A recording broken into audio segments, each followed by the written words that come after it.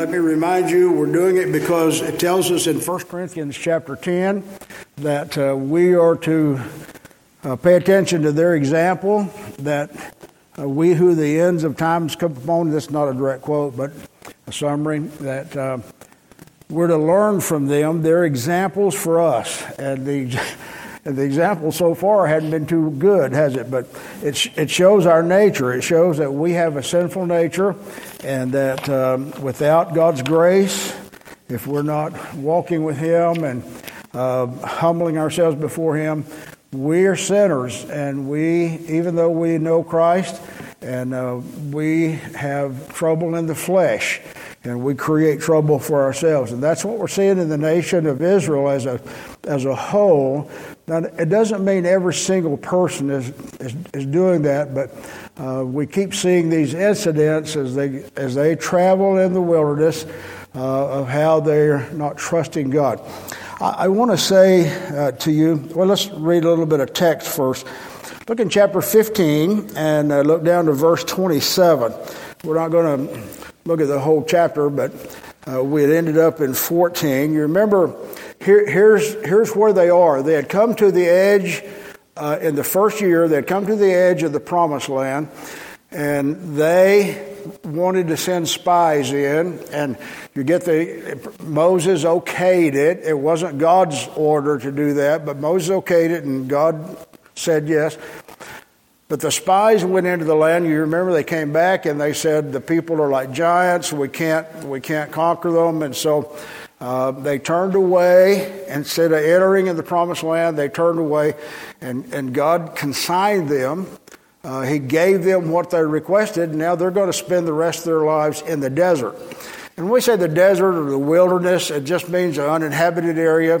Part of it would be very desert-like here, and part of it would be a little different from that. But so anyway, they're going to spend their lives, the rest of their lives. Everybody from 20 years old to 60 years old is going to die in the next 40 years in the desert, because they were unfaithful to trust God and to be obedient to God. So now we're getting information. We don't know exactly when this is, how much time now has passed, but here's the information we're getting. Chapter 15, God speaks to them about offering for sin, and I'm going to sum it up down in verse 27. And if a person sins unintentionally, then he should bring a female goat in its first year as a sin offering.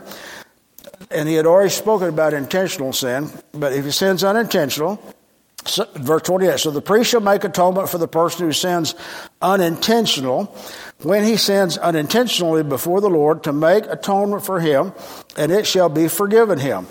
You shall have one law for him who sins unintentionally, for him who is native born among the children of Israel, for the stranger who dwells among them. The stranger would be someone who's not native born. You remember there were some Egyptians that came with them, and maybe some other people who were also were slaves in Egypt, as the Israelites were. And maybe when the Israelites came out, these other people who were enslaved came with them. So we just say that's what they call a stranger here, is just someone who's not Jewish, someone who's not an Israeli. And so he's saying to them in verse 30, but the person who does anything presumptuously, whether he's native born or a stranger, that one brings reproach on the Lord, and he shall be cut off from among his people. Because he has despised the word of the Lord, has broken his commandment, that person shall be completely cut off. His guilt shall be upon him. Completely cut off means dead. That's it. Now, when we read this, and then when we go into 16, 17, we're going to think, okay, that it seems a little harsh. But I want to remind you that they were not living in a democracy. They're living in a theocracy. God is their king. And Jesus today is our sovereign. He's the King of Kings, Lord of Lords, but he's not ruling on the earth right now. Satan is the prince of the power of the air at this point in time. But we're indwelt by the Spirit. We who believe we're indwelt by the Spirit. We have the leadership of the Spirit. We have the Word of God. But God doesn't deal with us as directly in our sin as he did with the nation of Israel. Now, why? It was a theocracy. They had a direct relationship with God. Every morning they got up, they saw the cloud of His glory above them. Every night when they went to bed, they saw the cloud of the flame of His glory above them. They ate every morning from the manna that He provided them. They drank water from the rock that they understood. Hebrews tells us that was Christ following them. They had a direct relationship with God. Now, they didn't see His face, but on Sinai they had heard His voice. They had seen the power of the rumbling. They'd walked through the Red Sea. I mean, see, they had an intimate relationship with their God. And so when they sinned presumptuously, what they were doing is that they were rejecting the authority of God. They were rejecting God's holiness. They were rejecting His right to rule over them. It was a rebellion. Does that make sense to you? Okay, so there is unintentional sin. We all do that. And sometimes we sin presumptuously too. Sometimes we think, okay, I know that's wrong, but I'm doing it anyway because I like it. It feels good, or it's satisfying some way. So we do that. Maybe we're giving in to anger, we're giving in to lust, we're giving in to pride, we're giving in to jealousy or envy or whatever, and we just don't give it up because it feels good. And so, but we're not cut off like they were then. So when we go through this, and you think, I don't want you thinking, well, God's harsh. The Bible has a principle: to whom much is given, much is required. And that's true for us. We're accountable as well, and we should govern our lives accordingly because we know Christ. But it was true in this sense with them that it was a life and death matter. And so I want you to remember that as we go through this time. Okay, so now look down in verse 37 of chapter 15. When the Lord spoke to Moses, saying, "Speak to the children of Israel, tell them to make tassels on the corners of their garment throughout their generations, and to put a blue thread in the tassel of the corners, that you shall have and you shall have the tassel, that you may look upon it and remember all the commandments of the Lord and do them, and that you may not follow the harlotry to which your own heart and your own eyes are inclined, but that you may remember and do all my commandments and be holy for your God. I am the Lord your God who brought you out of the land of Egypt to be your God. I am the Lord your God." So he's saying, on your garments, put a tassel and have blue thread in the tassel. And when you see that on other people, you see that when you put on your clothes, you're going to remember, I'm holy unto the Lord. I'm set apart. Holy means set apart. It doesn't mean you're without sin, but it means you're set apart for God. The nation of Israel was set apart for God. Today, we're set apart for God. We're holy in that same sense.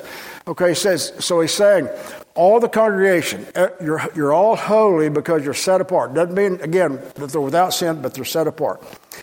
But sometimes when we know we're set apart, it creates pride within us. It creates a sense of empowerment or a sense of that I deserve God's blessing, I deserve God's patience, I deserve what God could do for me.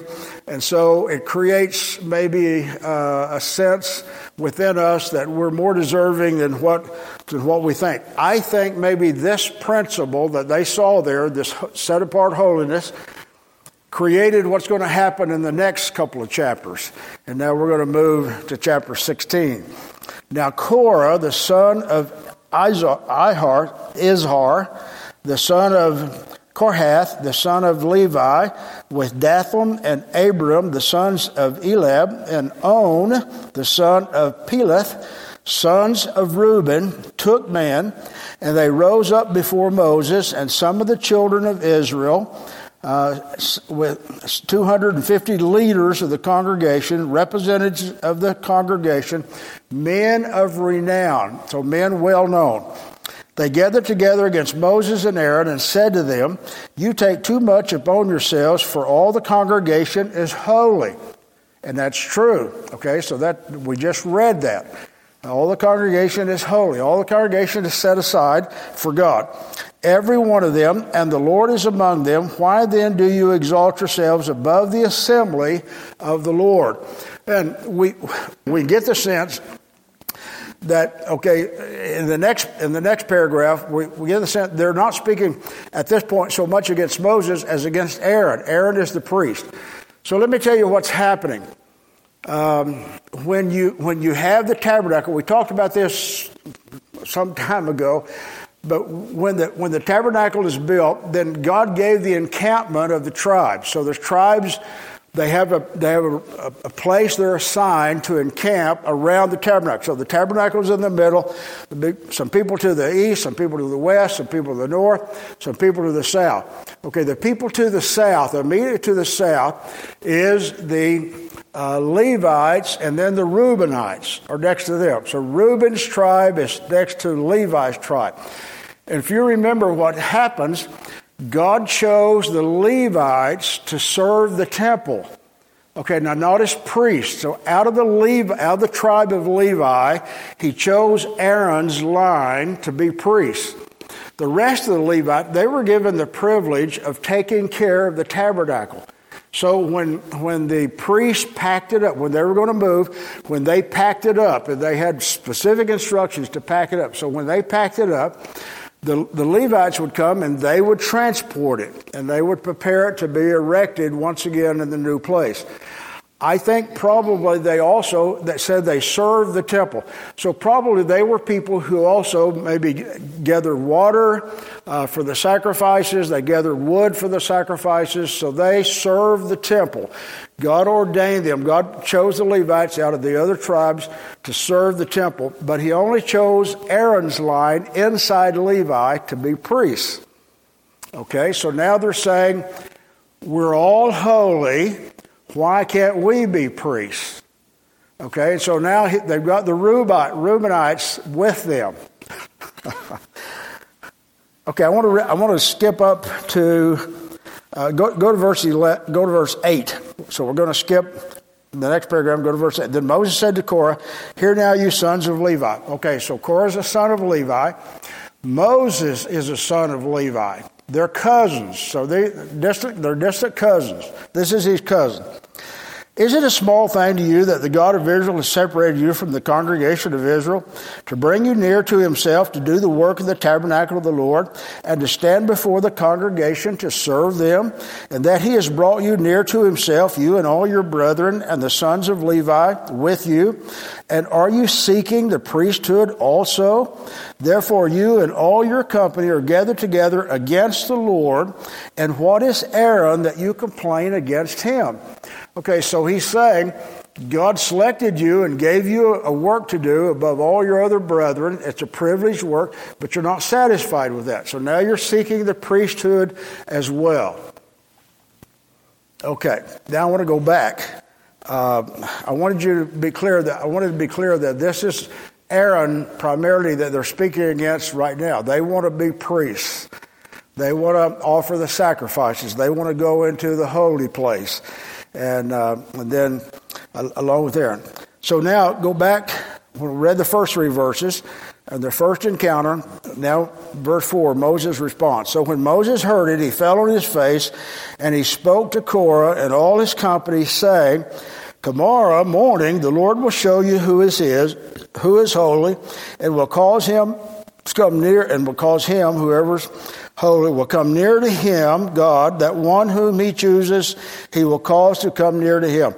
Do this, take censers, and censers would be a little brass bowl, and I think when they traveled, they would keep coals in it, so they'd have fire every night.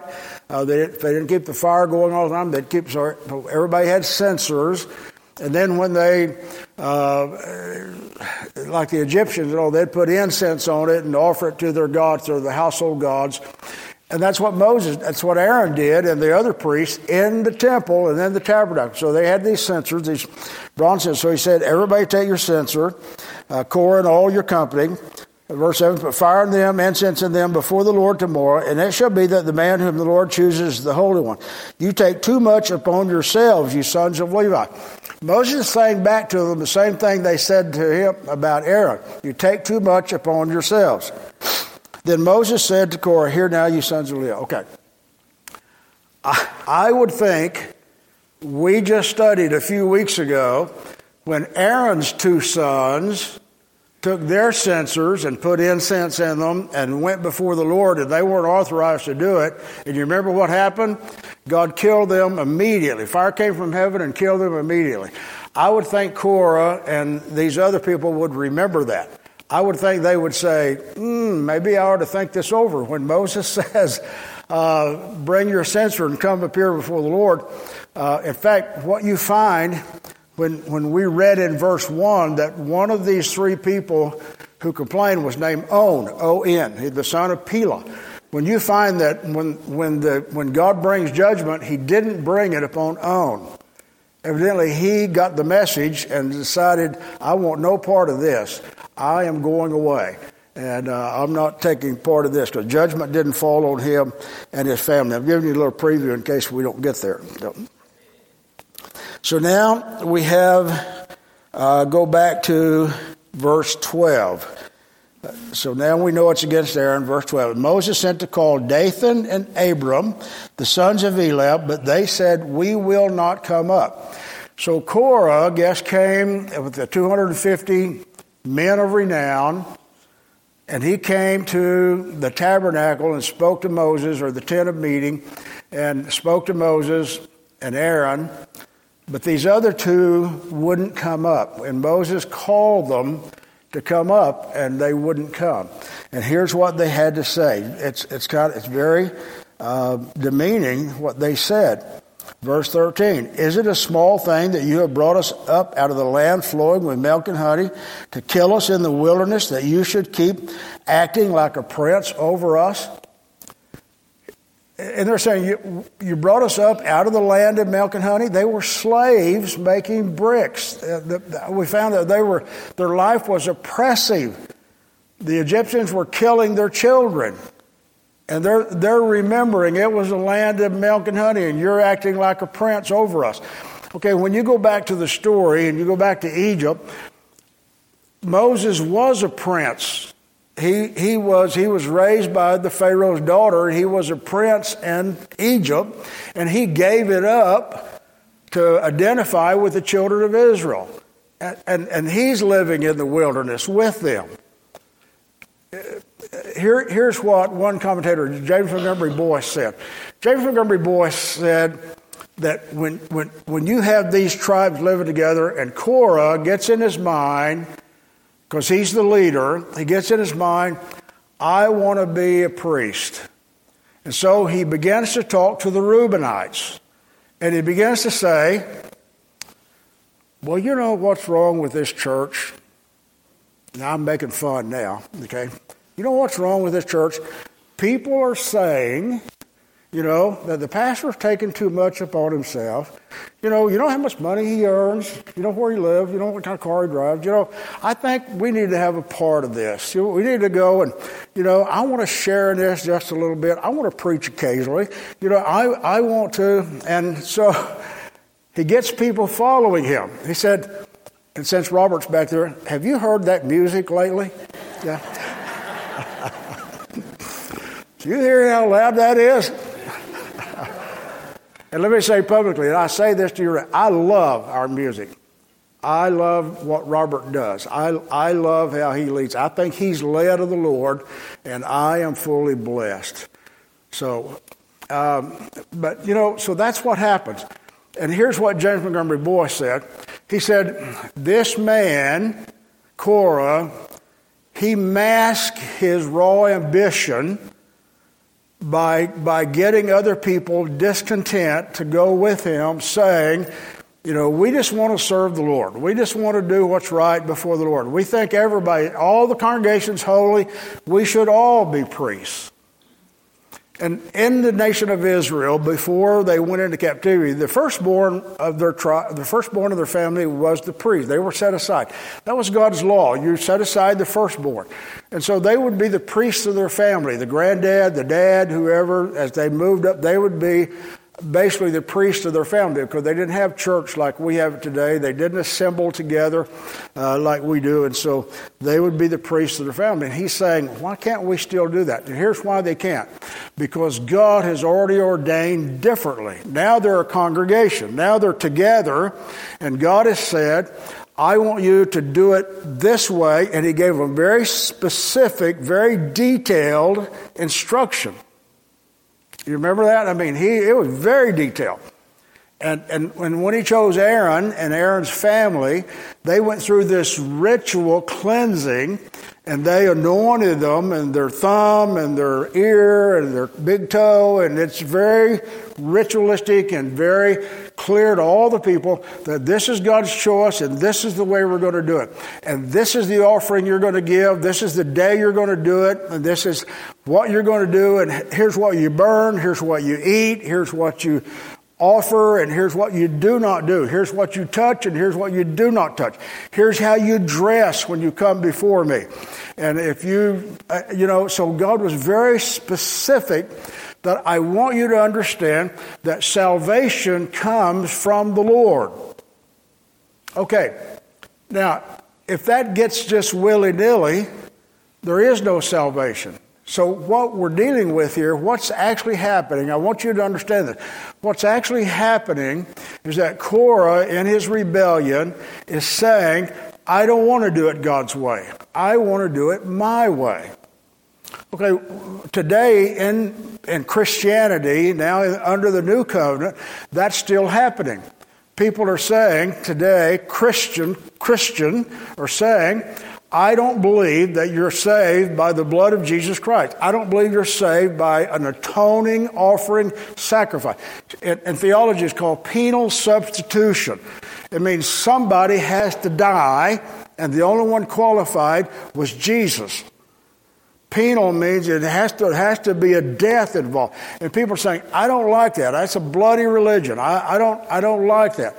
I think in our goodness, we have these Christian principles, and we were born in America, and we can be good enough ourselves. God will judge, and He will acknowledge us and our dealing with Him. And that's the argument today. And that's the argument inside Christianity today. When they look at the Word of God, they say that that's not, God doesn't really mean that. He meant that 2,000 years ago when it was written, but He doesn't really mean that today. And it actually, the Bible actually says, God is unchanging. His Word is unchanging. See, we believe, as a church, we believe in the authority of Scripture. We believe in the infallibility of Scripture. We believe in the inspiration of Scripture. We believe it says exactly what God meant 2,000 years ago, and it still means the same thing today. And it's never changed. And He is unchanging. He will never change.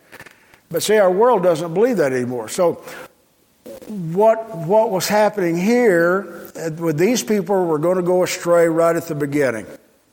And so is God going to allow that, or is He not? So let's find out what happens. All right, where do we get to? All right, verse 15. We found out initially Moses, when they first came to him, he got on his face before God. He prayed, and then he responded, okay, bring your censer. See, I think that's the Lord's leadership. Bring your censer before the Lord in the morning. And their censer wasn't a holy thing, but when they put incense in it and they're going to come to the tabernacle, now it's going to become a holy thing. Now it's going to become a holy thing. And then we read in verse 15, when these two in the camp wouldn't come up, and they were very disrespectful, to Moses, we read this, that Moses was very angry and said to the Lord, not back to them, but to the Lord, do not respect their offering. I have not taken one donkey from them, nor have I hurt one of them. And Moses said to Korah, tomorrow you and all your company be present before the Lord, you and they, as well as Aaron. Let each one take a censer, put incense in it. So he's telling them the same thing. And each of you bring a censer before the Lord. 250 censers, both you and Aaron, each with a censer. So each man took a censer, put fire fire and laid incense on it, stood at the door of the tabernacle of meeting with Moses and Aaron. And Korah gathered all the congregation against them at the door of the tabernacle of meeting. Then the glory of the Lord appeared to all the congregation, and the Lord spoke to Moses and Aaron, saying, separate yourself from among this congregation, that I may consume them in a moment. So God is saying, I think it's a test for Moses and Aaron. God is saying, you guys step away, I've had it. I've had it with these guys. I'm consuming them in a moment. Now, we've already seen this before, previously. And Moses intercedes for them, said, Lord, take my life, but let them live. They're your children. You made covenant with them. What would the unregenerate nations say if you brought them out, but you couldn't take them in, and you couldn't provide for them? And so, Lord, don't do it for your name's sake. So I think this is a test. I don't think God's fixing to consume. He could, so then verse 20, the Lord spoke to Moses and Aaron, separate them, I'll consume them. Verse 22, they fell on their faces and said, O God, the God of the spirits of all flesh, shall one man sin, and you be angry with all the congregation? So basically they're saying Korah is the leader of this rebellion. He's drawn them astray. Now there's 250 men are renowned. There's these other two families. And said, would you kill the whole congregation because of them? So the Lord, verse 23, spoke to Moses, saying, speak to the congregation, saying, get away from the tents of Korah, Dathan, and Abiram. Then Moses rose and went to Dathan and Abiram, and the elders of Israel followed him. And he spoke to the congregation, saying, now depart from the tents of these wicked men, touch nothing of theirs, lest you be consumed in all their sin. So they got away from around the tents of Korah, Dathan and Abiram. And Dathan and Abiram came out and stood at the door of their tents with their wives, their sons, their little children. And Moses said, by this you shall know that the Lord has sent me to do all these works, for I have not done them of my own will. If these men die naturally like all men, or if they are visited by a common fate of all men, then the Lord has not sent me. But if the Lord creates a new thing, and the earth opens its mouth and swallows them up with all that belongs to them, they go down alive into the pit, then you will understand that these men have rejected the Lord. See, that's the issue. They have rejected the Lord. When they rejected the ordinances that the Lord gave for the priesthood, and said, I don't want to abide by that. I want to do it my own way. I want to do it myself. That's a rejection of God himself. See, that's what the issue is. It's not just preference, but that's the issue of doctrine. So, here's what happened. You know the story. Verse 31, now it came to pass as he finished speaking all these words that the ground split open under them, and the earth opened its mouth, swallowed them up, with their households, and all the men with Korah with all their goods. So they and all those with them went down alive into the pit. The earth closed over them, and they perished from among the assembly. Then all Israel who were around them fled at their cry, for they said, lest the earth swallow us up also. And a fire came out from the Lord and consumed the 250 men who were offering incense. So Moses goes to the tents of Abiram and the other guy, and Korah goes with him, and their the congregation's watching. So the earth opens up, and it's like a sinkhole. We see those in our area sometimes, and the sinkhole opens up, and they all fall in, along with their little children. You think, okay, does that seem fair? Does that seem fair? But sometimes our sin affects the generations that follow us. Sad as it is, sometimes our sin does. Now, hopefully the grace that we receive through Christ affects the generations that follow us as well. But if we don't live in grace, then our sin, our behavior affects those who look to us, especially our children, our grandchildren. So, terrible thing. These people were destroyed. And again, when we read this, you think, wow. And here's what the congregation of Israel thought. They thought, wow, that's scary. I'm getting away from here. And when we read that, we think, okay, I think I told you a few weeks ago that I was talking to a person about this, and they were saying, well, there's a different God in the Old Testament than there is in the New Testament. That God was different then because He did these type things, but He's not. It's the same God. Jesus Christ is God, and it's the same God. But again, they had a direct relationship with Him. There was no. How do I say it again? What these people kept doing was rejecting God Himself, and they're paying the penalty of that. And why was the penalty so harsh? Because there would be no other recourse. If God allowed that to fester, there would be no Israel. There would be no line for Christ to come through. There would be no covenant and the promises and the development of the nation, and there would be no ultimate salvation for the world. So God is protecting what He's doing by holding these people accountable. So it continues. The story continues. Where are we? Okay, I think we got down to verse 41. Okay, in the Hebrew Bible, verse 41 is the next chapter. But it's dealing with the same thing, and so we're going to continue on it for just a few moments. And on the next day, all the congregation... All right, did we read verse 40? Did we get that far? No, okay. So go back to verse 36. Then the Lord spoke to Moses, saying, tell Eleazar, the son of Aaron, the priest, to pick out the censers out of the blaze, for they are holy, and scatter the fire some distance away. So imagine this priest, Eleazar, he goes through those charred bodies of the 250 men and picks out the censers. So I'm just going to tell you what happened. They take them and they beat them flat and they cover the altar with them. God said, cover the altar. So from this time on, when anyone comes to offer his sacrifice and they give it to the priest and the priest is going to put it on the altar, they're going to see those censers there. Because they're beaten flat and now they're covered the altar. This is the altar of sacrifice that would be at the outside of the temple. And it's going to be a continual reminder of this rebellion. Okay, now I want to go to, that's basically said to be memorial to the children of Israel.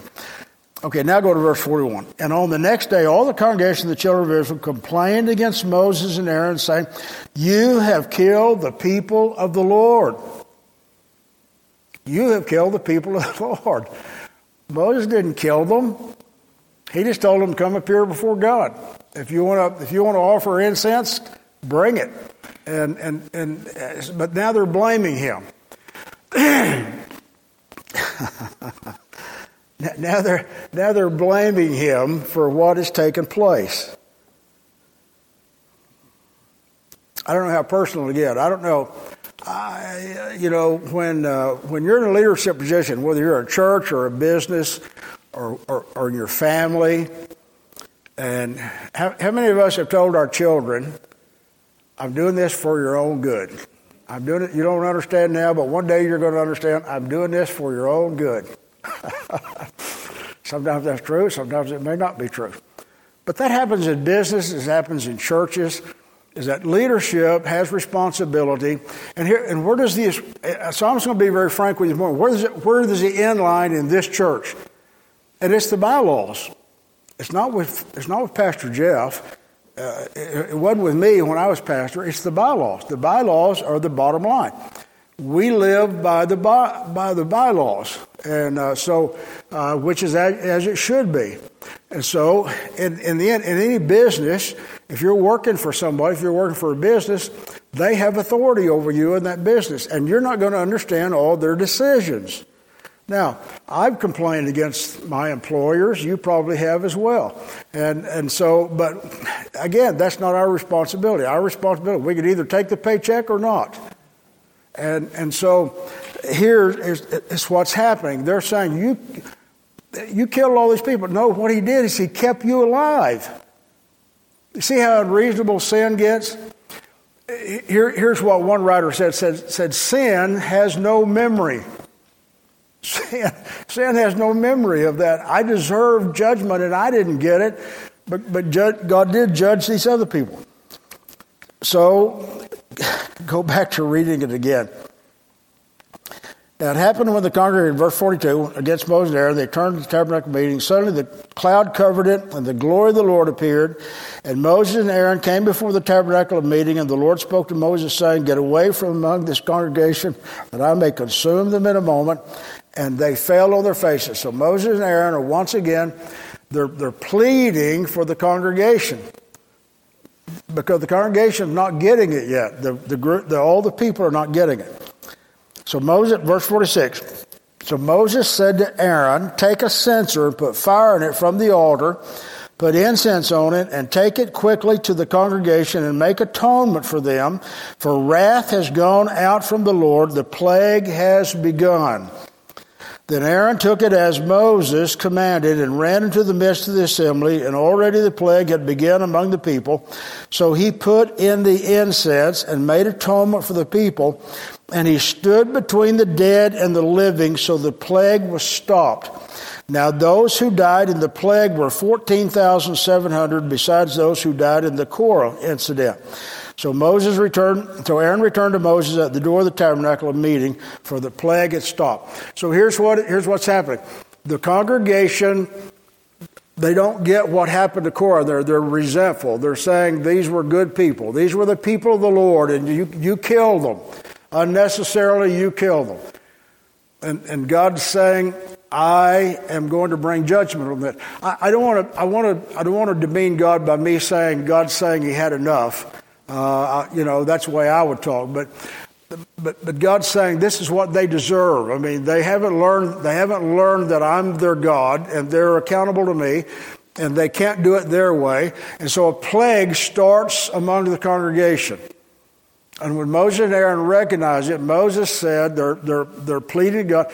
Moses said, "Take incense from the temple and go and stand before the plague." So Moses goes, Aaron goes with this incense. Incense in the New Testament is the prayers. It's prayers.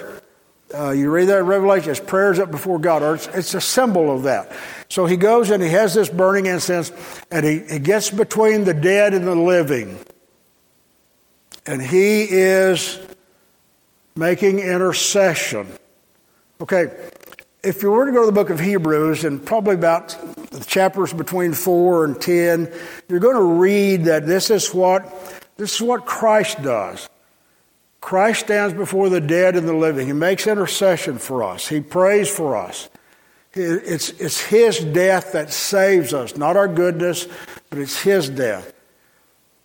So are the people worthy of being redeemed? No, but it is Aaron going there and saying to God, "This is your incense. This is your covenant. I'm calling upon you. I'm making atonement for the people." The word atonement means blood covering. Blood covering. I'm making a blood covering to cover their sin. The blood covers their sin. See, that's what the sacrifices represented. They'd take the animal and they'd slay it, because life is in the blood. We learned that. You learn that in the early part of the Bible. The life is in the blood. And so sin requires a payment, a penal payment. So they'd take these animals as a substitute, and they'd go and sprinkle the blood on the altar, and it was on the mercy seat once a year, and the blood covering would appease the wrath of God. Now, God's wrath is a righteous wrath. It's a justifiable wrath. It's not wrath like I have or you have, but it's a holy wrath against the rejection of Him. So the blood covering, He sees that, and He doesn't hold the people accountable. Okay, the incense, the prayer, Aaron goes and stands between the dead and the living. Christ stands between the dead and the living. It's really, so everything that happens to them is a portrait for us. And what we learned today is that we better do it God's way. we better do it God's way, which doesn't mean you have to agree with everything leadership says at work or in your family or in the church. It doesn't mean that, but it does mean that you have to agree with what God says. When God ordains it, we should agree with that, and we should follow that. And we should be submissive to what God says. And so that's what I want to leave you with this morning. Again, let me remind you that Korah, Moses' cousin, he died, and some of his family, but not all though, not the whole tribe of his portion of the tribe. Because later we're going to read in the Psalms, and some of the Psalms were written by the sons of Korah. And then I mentioned to you On, this man named On, O-N. He didn't die. His family didn't die. So they heard the voice of Moses, and they just said, I remember what happened to those sons of Aaron when they took their strange fire before the Lord. I don't think I'm going to do that. I think I'm going to just go with how Moses says things are to be done and how God revealed it through Moses. And they didn't face judgment. And later on, God used the other sons of Korah to write some of the Psalms that we are blessed by today. So God is long-suffering and merciful. So remember that and remember that these people had a direct relationship with Him, and it was a theocracy, and they were accountable directly to Him, and that's why it seems so severe, as He was protecting the future. Okay, pray with me, please.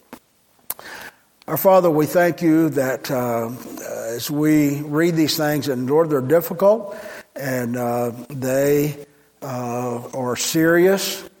And Father, we thank you that you have given us grace, and Lord, your grace redeemed us, and your grace keeps us today. And Lord, we all sin presumptuously sometimes, and you don't kill us immediately, and we're grateful for that.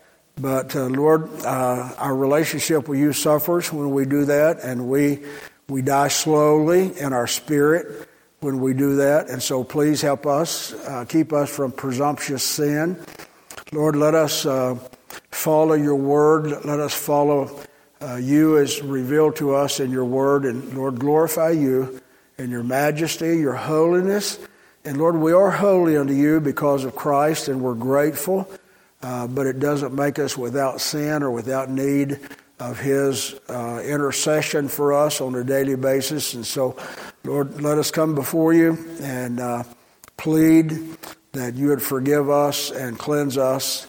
And, Lord, make us more like your Son. We pray in Christ's name. Amen.